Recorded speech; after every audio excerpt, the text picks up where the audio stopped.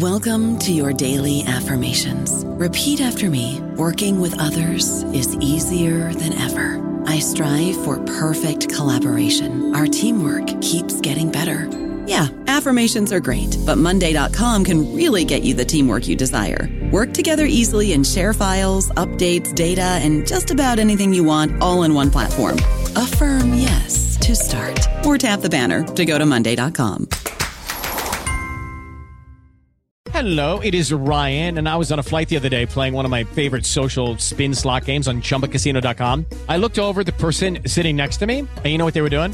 They were also playing Chumba Casino. Coincidence? I think not. Everybody's loving having fun with it. Chumba Casino is home to hundreds of casino-style games that you can play for free anytime, anywhere, even at 30,000 feet. So sign up now at ChumbaCasino.com to claim your free welcome bonus. That's ChumbaCasino.com and live the Chumba life. No purchase necessary. VGW. Void where prohibited by law. See terms and conditions. 18+.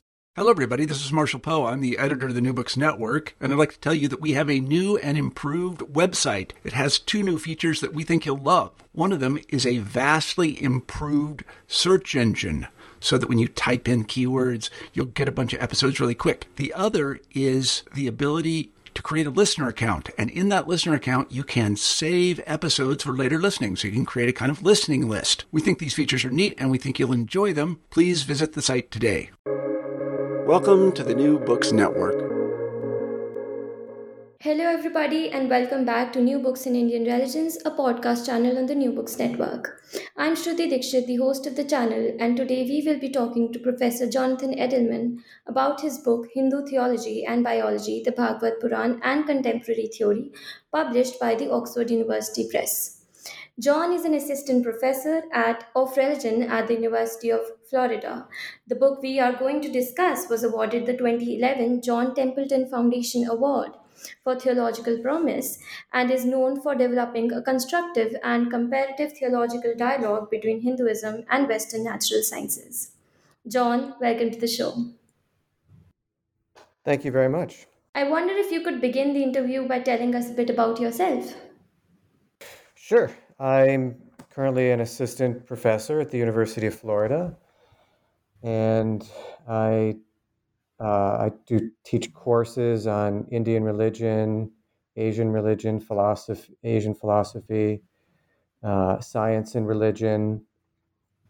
I teach everything from first-year undergraduate level courses to all the way up to PhD level students and everything in between.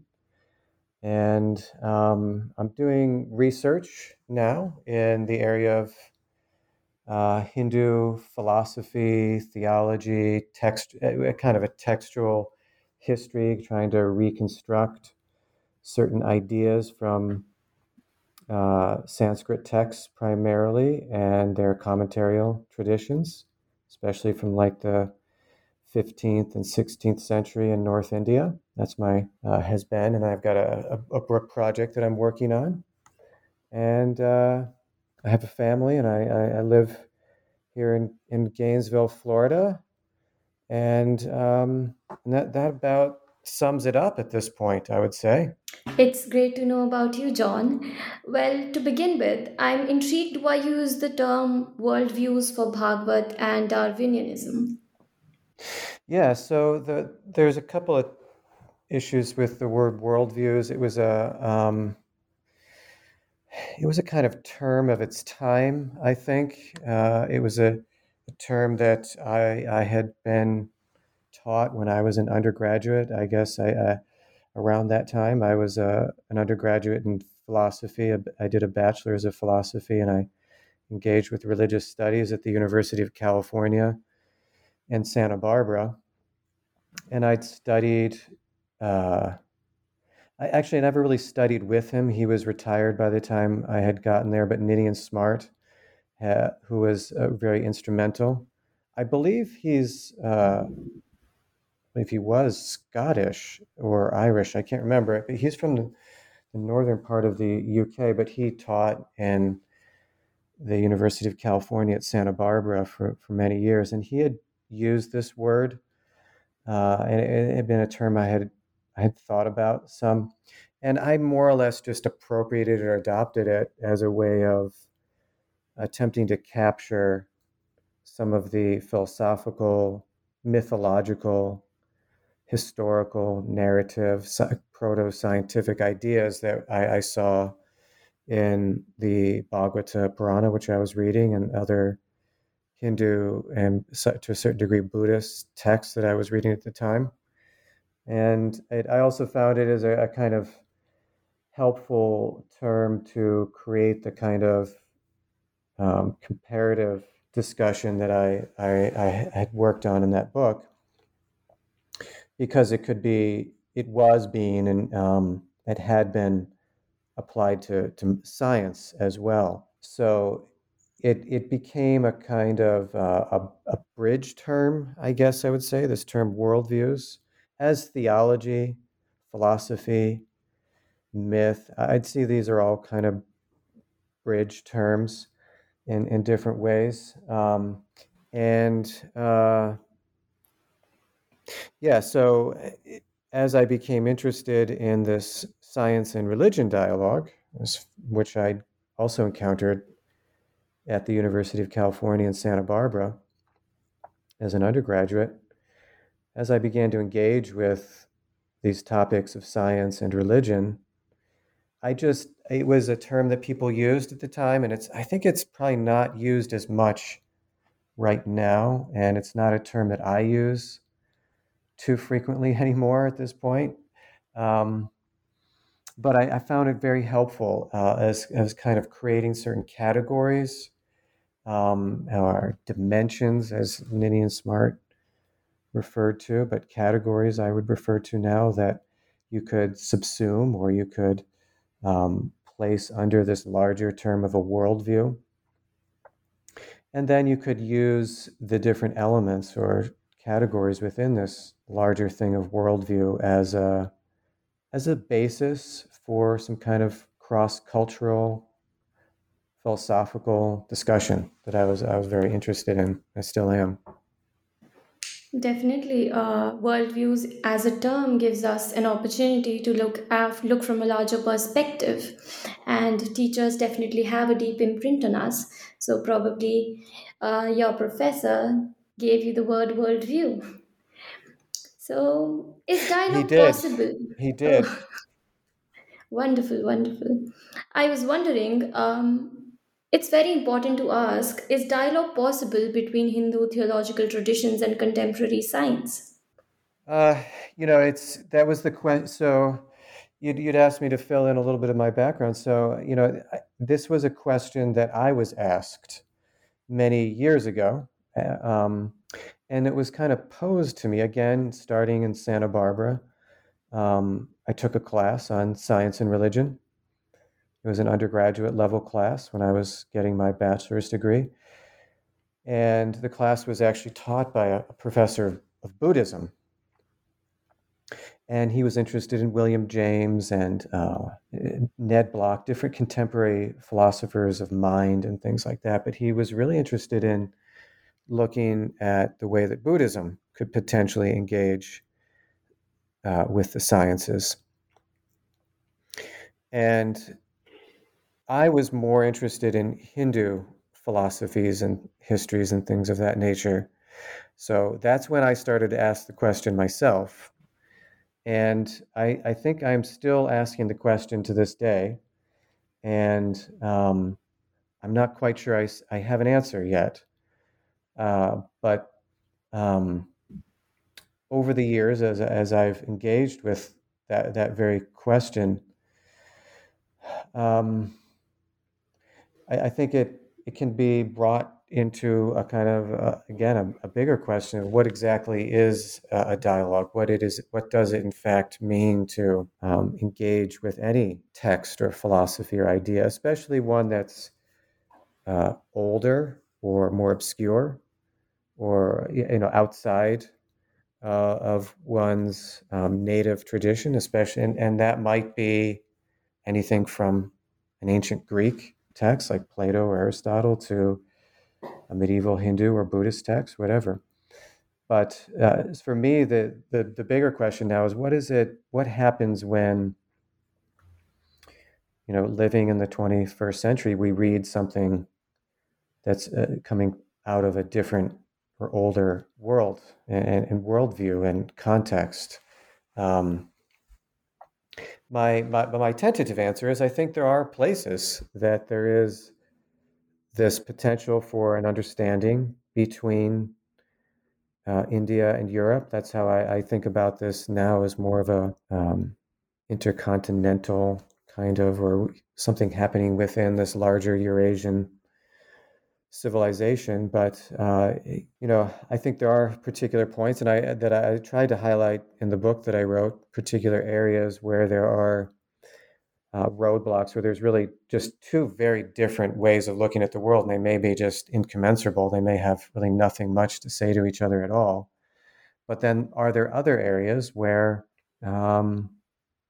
there's a similar interest, a similar concern, a similar enough view about the philosophy and the science that some kind of discussion can happen where there's an understanding that takes place, and that this understanding is important. It's not a trivial understanding. It's something that informs us more about maybe even at the best both traditions. That's my kind of gold standard for answering this question of whether or not dialogue is possible. Is the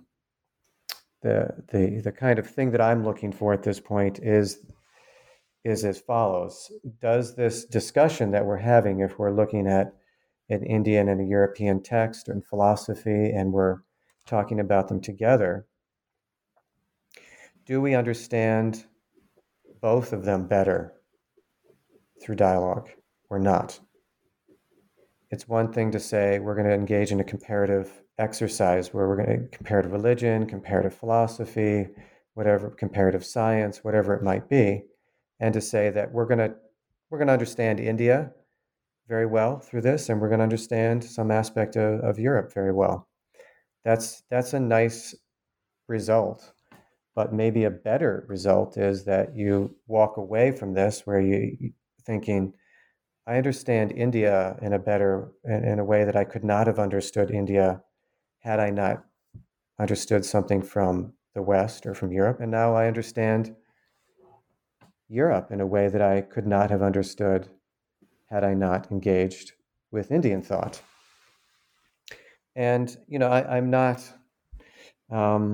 totally settled on whether a dialogue in these senses is possible, but I think so. And I think it's something that is very important to students and to scholars and the public, and so it should be attempted.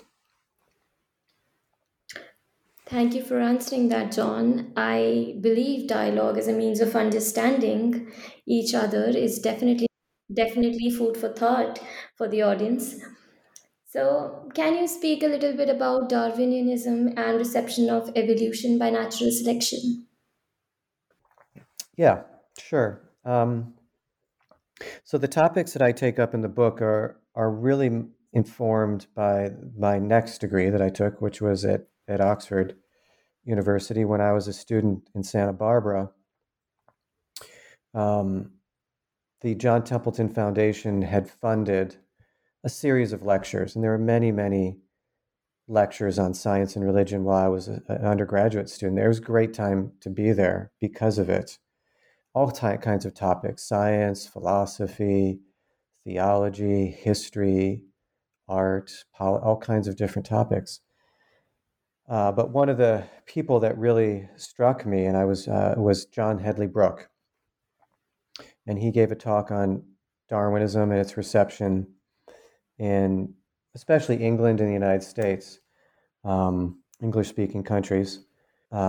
So I wanted to study more of that, and he was teaching, and he told me when he came, he said, I teach a master's program in science and religion, and I applied, and I got in, and I went, and I took the degree, and it was a really it was a great time to be there in Oxford as well, because there was so much interest in science and religion at the time.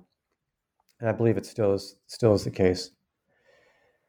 And so one of the things I learned a lot about was the complexity of reception, how complex was the reception of a view like Darwin's theory of natural selection, where there are many different types of responses from all different types of people, and that we should not reduce the history of the reception of Darwinism to a single narrative. It wasn't that Darwin was immediately rejected, nor is it the case that he was immediately accepted. It's not that people saw his views as a threat to religion, and it's not the case that everybody saw it as amenable to religion.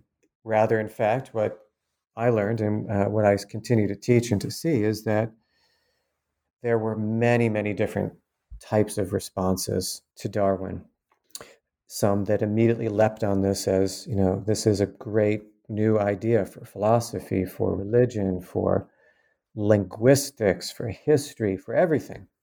And there were some that were very, very opposed to it. And there were some that were opposed to certain parts of it and accepted other parts of it. And it really was a time, and I think Darwinism continues to be a kind of catalyst for dialogue, for discussion of philosophy, of scientific issues, religious issues, all types of things. So that was what I learned there, and what I wanted to study then, and what I began to touch upon in my book, and is I became interested in how Indians, especially Hindu Indians, responded to Darwinism. And again, what I found is that it was Darwinism had a big impact, and it was, again, a very complicated situation where there were many different types of responses to his thought, and people reacted to it in very different ways than your English-speaking people did. But there were certain patterns that were the same. And one of those patterns was it wasn't easy to say, all Hindus accepted evolution, or all Hindus rejected evolution, or anything in between. What you find is that you start reading the philosophies, especially of some of the noteworthy thinkers and authors of the time. They had all different types of views. And I continue to see that to this day. As I teach about these topics and talk with colleagues, people have all kinds of different ideas about it. I'm sure a lot of views exist on Darwinism. As a Hindu, I would say that it is a talk we have every day that humans evolved from monkeys. So this exists along with the theological opinion which comes out of the Hindu text and all of that. So I was wondering, what are the different views of mind and consciousness in Bhagavad Puran and Darwinism, and what are the frequently overlooked similarities? And how can these views be reconciled? Okay, so there's a lot of questions there. Yeah, so for the first, what is the Bhagavata's view?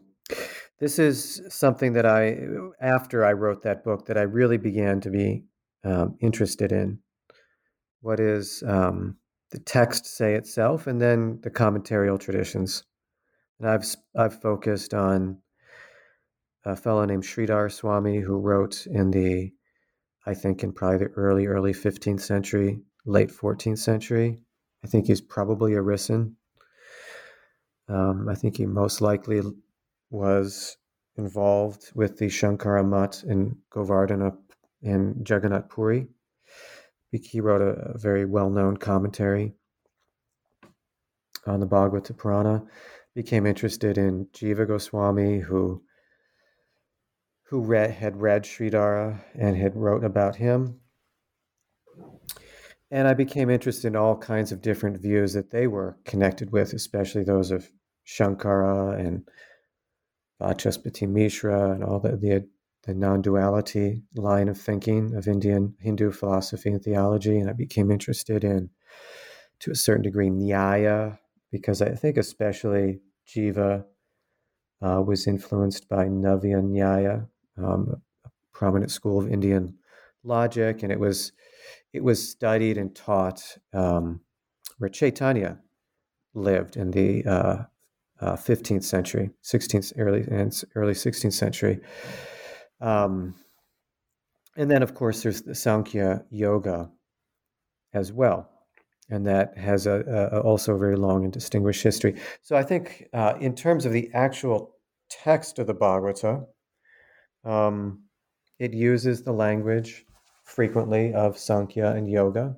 And those familiar with that language and worldview, if you will, know that it's a kind of a dualistic system. There's a material substance, and they called Prakriti, and Prakriti is a little bit different than, and this is the kind of the goal of the second chapter of the book that we're talking about today, is to show that there's something unique there in the sense that to the West, it's unique to the West, I believe. I'd be happy to be shown wrong on this, but Prakriti has a kind of mind element built into it, a sort of subtle mental and intellectual and and then the ahankara, which you could call the ego, kind of built into it. And then the Sankhya Yoga tradition says that there's something separate and different from that they call the Purusha, the Atman, or you can refer to it as the Jiva also, or the seer, the Drashtar, maybe even the agent, the Kartar. So all these different things. But that's fundamentally different than in the Bhagavata than this material substance. That seems to be the dominant view of the Bhagavata, although it seems to also be aware of Vaisheshika and Nyaya philosophy to a certain degree, seems to be very aware of Vedanta, especially non-dualistic schools of Vedanta. And it's a bhakti text as well. It's heavily influenced by South Indian bhakti traditions and I think probably Shaiva bhakti traditions from North and Central India, the emerging North Indian bhakti traditions. It's influenced by all of that.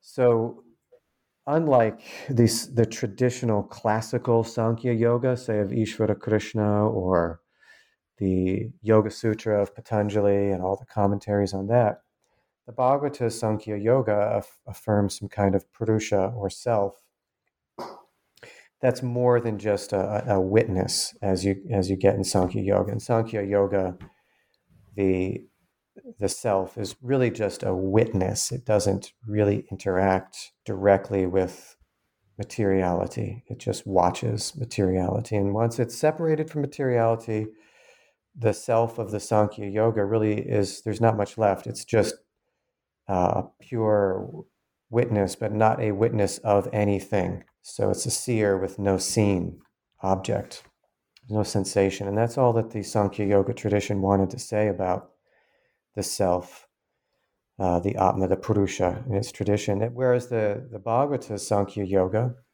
I believe, perhaps as much as a millennium later, in the classical Sankhya Yoga, affirms a Purusha which is very active. It has it's a soul that has a kind of being and personality. And so it takes the basic ontological or metaphysical framework of Sankhya Yoga, but adds to it a kind of a devotional concept and a very personal, to use a term of a colleague of mine, Jan Olof Bengtsson, it's a personalism. The self ends up being having a body and engaging directly with God, and as typical to the bhakti traditions. So that maybe addresses your question about the Bhagavata's view, and then, of course, as I said, I've been interested more recently in how the views of the Bhagavata have been developed in on the commentaries. But I think you'd had also asked about the Darwinian views of consciousness. Yeah. Yeah, and what are the frequently overlooked similarities? Yeah. Okay, so Darwinism is maybe a bit of a more difficult thing to capture because Darwinism as a philosophy or as a science is not really talking about what we would call consciousness so much, but about Darwin and Darwinists and interested in the biological processes and biological form and structure, whether it's the way plants and animals organize colonies or the way that bacteria work or whatever. And I think it's Darwinism itself. Darwin himself really had not much to say about the soul. He was okay with the idea that that life had emerged naturally, some kind of natural process, and that it evolves and develops over time. This in the West seems to contradict or problematize at least the notion that the self is made in the image of God, the Imago Dei doctrine, which is a rational view that the soul is rational. Like God, the soul is rational. We are rational creatures, whereas animals are not necessarily. That had been the classical Greek view, and then the sort of traditional Christian, and I think to a large extent the Jewish and Islamic view as well. I'm not entirely sure. Darwinism and Darwinist may adopt some sort of reconciliation between classical Western philosophical and religious views in some cases, and some may adopt a more, what I've called physicalism or a naturalistic or a materialistic view of consciousness that basically, as I describe, I think also in the second chapter of the book, basically that whatever the nature of life is, it's fully dependent on the body and the functioning brain, and it has to have that to exist. And if once the brain and the body stop working, then there's that thing that we call life ends permanently. It doesn't ever come back. Now maybe some want to say that you can take the information that is the self, and maybe transfer it to another substrate, some kind of computer, for example. But they will also nevertheless agree that whatever we call this thing life, it is fully dependent on materiality in some way. So there are really two different views. The Hindu view, and this is really contradictory to all Indian religious views, Jain and Buddhist. I don't know about Zoroastrian, but Sikh as well. And I would say this is true of Indian Islam and Christianity, but all the native Indian views say that whatever this self is, the consciousness, the Atman, it can exist independent of the physical body. That's why that's how it can reincarnate. It has to be able to separate in some way from the body. Most, I would say, it's maybe I exaggerate too much, but I'd say at least it's fair to say many contemporary Darwinists and philosophers and people who look at these topics would probably lean much more towards some form of materialism. Others might espouse some kind of reconciliation between a Christian or a Jewish or an Islamic, what have you, some kind of view that the soul is rational and some kind of relates with the body in some way that doesn't contradict Darwinism. People have worked these things out in various ways. So again, the answer is it's a fairly complicated situation when you talk about how Darwinists and theologians and philosophers and whatever have reacted to Darwin. It's a little bit complicated. Now, the area of overlap. This is a difficult question because, from what I'd said before, I think to have a kind of comparative discussion that's fruitful, there has to be some common ground. You need to share some kind of understanding with one another, to agree on something. Mm-hmm. And if you've got this Indian view that says that whatever consciousness is, it can exist independently of physical body and a brain. And if you've got a Darwinian view that says it can't, it's really kind of a conversation stopper. There's not much more you can say at that point, other than, yeah, okay, two different views have nothing to do with one another. The way that I have approached this issue then, and the way that I look at it now, is as follows. The more and maybe this was influenced by my reading of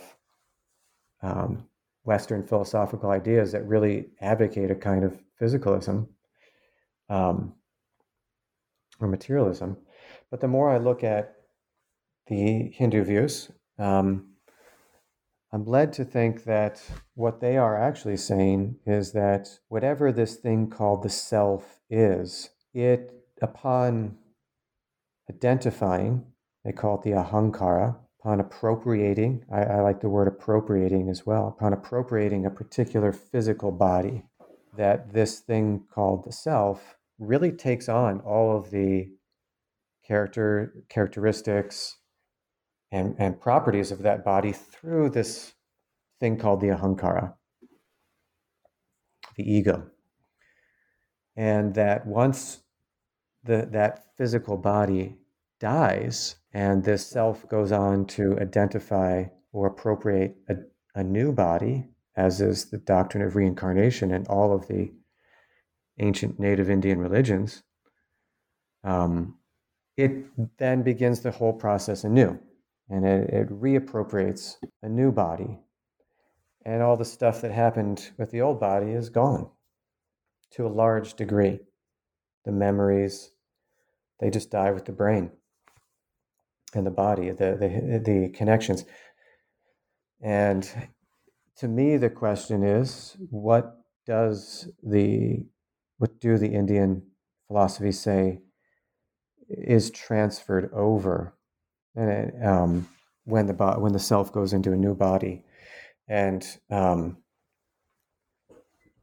don't know if that creates a potential for any kind of constructive philosophical engagement between the two, but the best answer that I have at this point is that what the Indian traditions are saying is that you don't need to disbelieve the idea that the relationship between thought, consciousness, and body or brain is very, very tightly wound. And that's really the argument that I think I make in chapter 2 of the book, is that it appears to me, at least in the Hindu text that I was studying and have continued to study, that this idea that what we call ourself right now in this state of the ahankara, of the ego, or what they also call ignorance, the state of avidya, whatever we call ourselves now is very much defined by the body. And because the body produces thoughts and it contains memories and intellect and powers of cognition, decision making, all of the things that people in, say, neuroscience, philosophy of mind, Darwinistic views about biology and self, all of these people are interested in those topics, as am I. How does the brain create our experience of the world? And I don't think the argument that I end up making in chapter 2 is that despite the fact that Indian texts, this Hindu text especially, are affirming some kind of reincarnation model where this consciousness can separate from and move on to another body. Nevertheless, in terms of what we might call embodied consciousness, or just living, just being in a body, having a body, the human experience is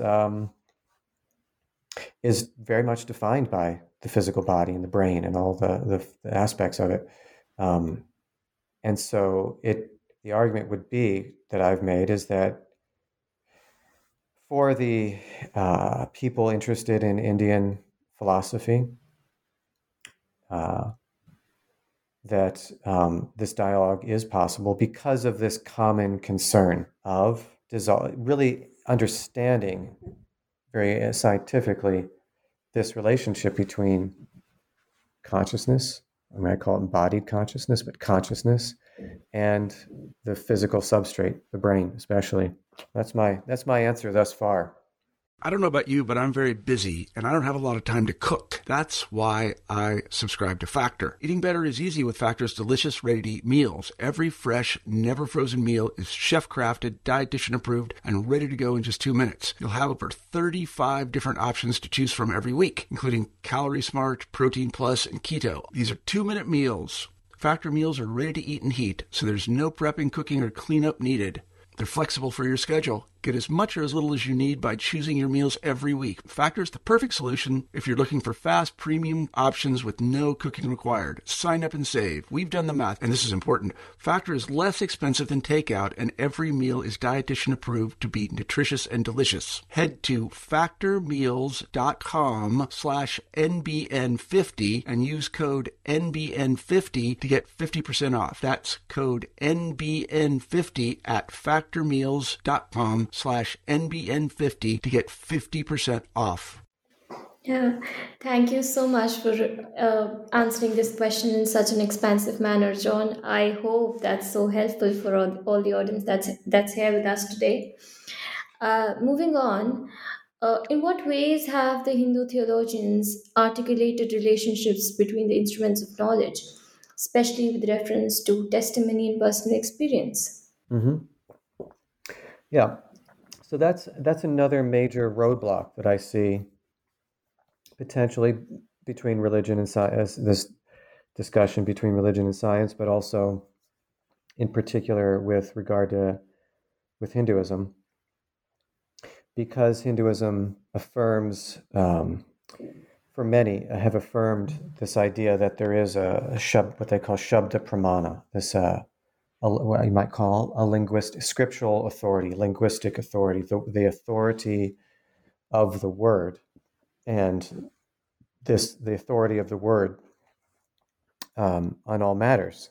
Now, the real question is, does the authority of the word cover topics like science that are engageable through what the Hindu texts call sense perception and reason, or pratyaksha and anumana? Very complicated answers. Again, there's just so many different ways that people answer these questions, and it's continues to be a debate, and it certainly was in the time of the composition of the Bhagavata, Purana, and all the commentaries after it. Many different types of answers. The tradition I was working in particular takes a very what we might call conservative, traditional religious view that the text, this Hindu text, especially the Bhagavata Purana, it is an authority. The language of the text can trump, if you will, other types of authorities, especially sense perception and reason. And that raises problems, because that's not how science functions in any way. That's not even really how philosophy or a large degree theology is conducted in a contemporary world. So that was something that I wanted to look at in the book as well. But yeah, the answer to your direct answer to your question, what is how do different Hindu thinkers, theologians respond? The answer is many, many different sorts of ways, and it continues to amaze me how much attention was given to this topic in the history of India. Thank you, John. So, moving to the last question, in chapter 5, you talk about some closer comparisons, parallels of objectivity and testimony to implicate how we can view science and religion as sharing some important epistemological values. Can you elaborate a bit on it? Sure. Yeah. So this was probably my favorite part of doing the whole book.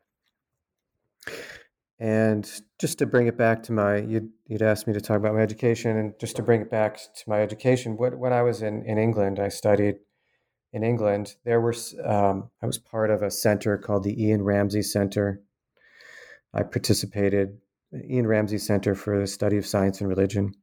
And my college was Harris Manchester College, and the person I was working with, John Hedley Brooke, really directed me towards a lot of people from many different faith traditions: Christian, Jewish, mainly Christian, Jewish, and Islamic. I would say kind of in that order as well, mainly Christian, some Jewish, and a few Islamic thinkers, who were also some of the world's leading scientists. That's what I found. They may have been, a professor of biology at Cambridge or Harvard, or a leading school in California or Texas or whatever. But they were also interested in their religious tradition in some way, and that kind of opened me up to a world I hadn't really seen before, which was a world of functioning scientists. I would call a lot of times at where I was really kind of top of the line, the most high functioning scientists of all different types, not even biologists, physicists, anthropologists, linguists, people interested in all kinds of topics. And so I saw that there was this common interest among these people in both their religion and their science. And what I wanted to do to look at in the Hindu text is to see exactly where was this overlap. And that was really the culminating chapter there, that I saw that what I called teleology, that the Hindu traditions that I was studying did see the way that I saw with the Western thinkers that I was interacting with, did see the development of their religious faith and tradition as augmented or supported by a deep understanding of nature as well, a kind of scientific understanding. So I called this a kind of common teleology, common interest in the sense that the traditions, there were certain people within them and certain texts and histories within these different traditions that whether they disagreed about this, that, or the other view, there was this common belief that we can resolve, that these questions about science and religion and nature and supernature, whatever's beyond nature, these are all important questions that we should investigate using human reason and the best scientific tools of our time. And I saw that common interest there. And I think that the conclusion of the book is really that what I wanted to end with was that what I saw in the Hindu traditions I was working with was this other important sensibility, which is a willingness to be wrong and to revise. That's kind of what I see as the great mystery of science and the great power of science, is it's willing to discard beliefs that have been proven false. And there's a process that is thought about and refined for falsifying and for evaluating and improving human knowledge. And the more I looked at Hindu texts, I saw that this is both a problem for some Hindu thinkers and also not a problem, that there are cases in the history of Hinduism, where people were willing to revise and discard old beliefs in light of new knowledge. And that there were even within the Hindu traditions linguistic theories about, I guess we could call them epistemologies or views about knowledge in the text that seem to support this, that gave a kind of justification for discarding ideas that don't make sense, that in light of new knowledge or in light of a new understanding of things. So that's where I left the book, is that you can dig out of both traditions two things: a common interest in the study of science and nature together, and also a common interest in taking the result of that study very seriously, and if need be, discarding beliefs that just no longer make sense in light of new evidence. Thank you, John. I believe all we need for curating a dialogue is a common interest, and you did find that in the book.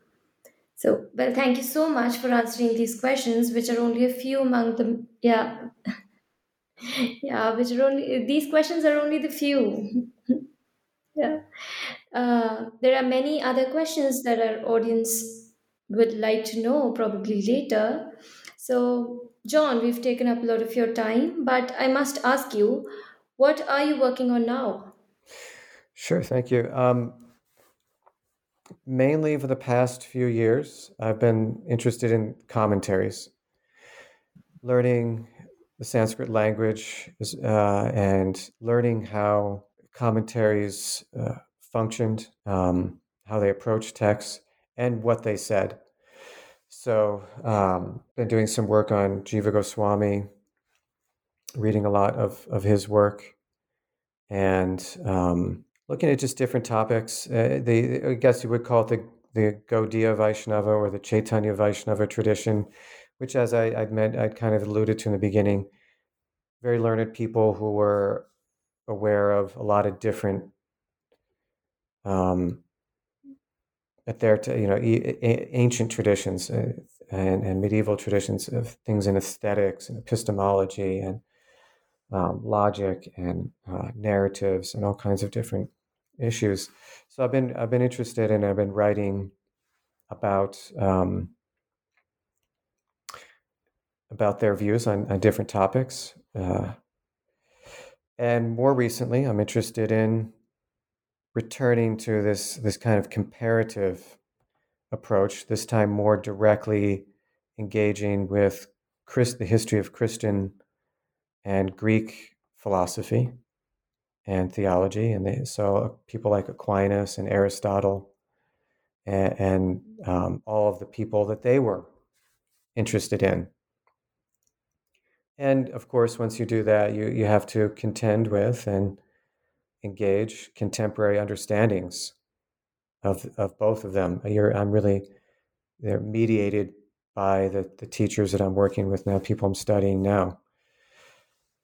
But I'm writing a book right now in which I'm extending, kind of using a similar type of approach as in the first book, where I'm isolating certain topics, issues, ideas, especially philosophical topics, things related to knowledge and that now ethics and beauty and ontology, the nature of things. But I'm pulling out certain topics and finding those areas of common concern.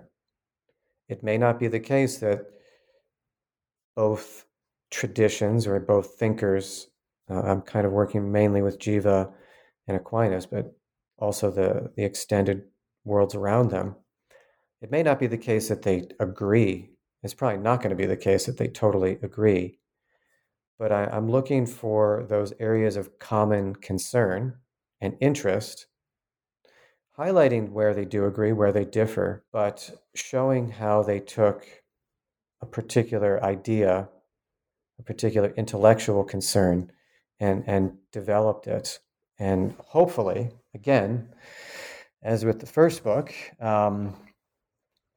hopefully the fruit of that labor will be that we can have an enriched understanding of both sides that would not have been possible had we read them alone. Those are my kind of current projects.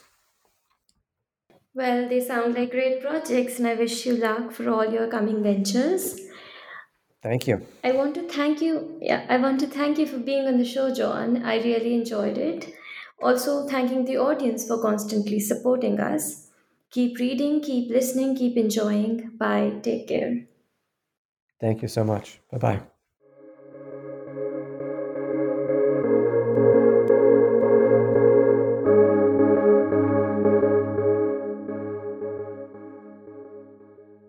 Hello, it is Ryan, and I was on a flight the other day playing one of my favorite social spin slot games on ChumbaCasino.com. I looked over at the person sitting next to me, and you know what they were doing? They were also playing Chumba Casino. Coincidence? I think not. Everybody's loving having fun with it. Chumba Casino is home to hundreds of casino-style games that you can play for free anytime, anywhere, even at 30,000 feet. So sign up now at ChumbaCasino.com to claim your free welcome bonus. That's ChumbaCasino.com and live the Chumba life. No purchase necessary. VGW Group. Void were prohibited by law. See terms and conditions. 18+.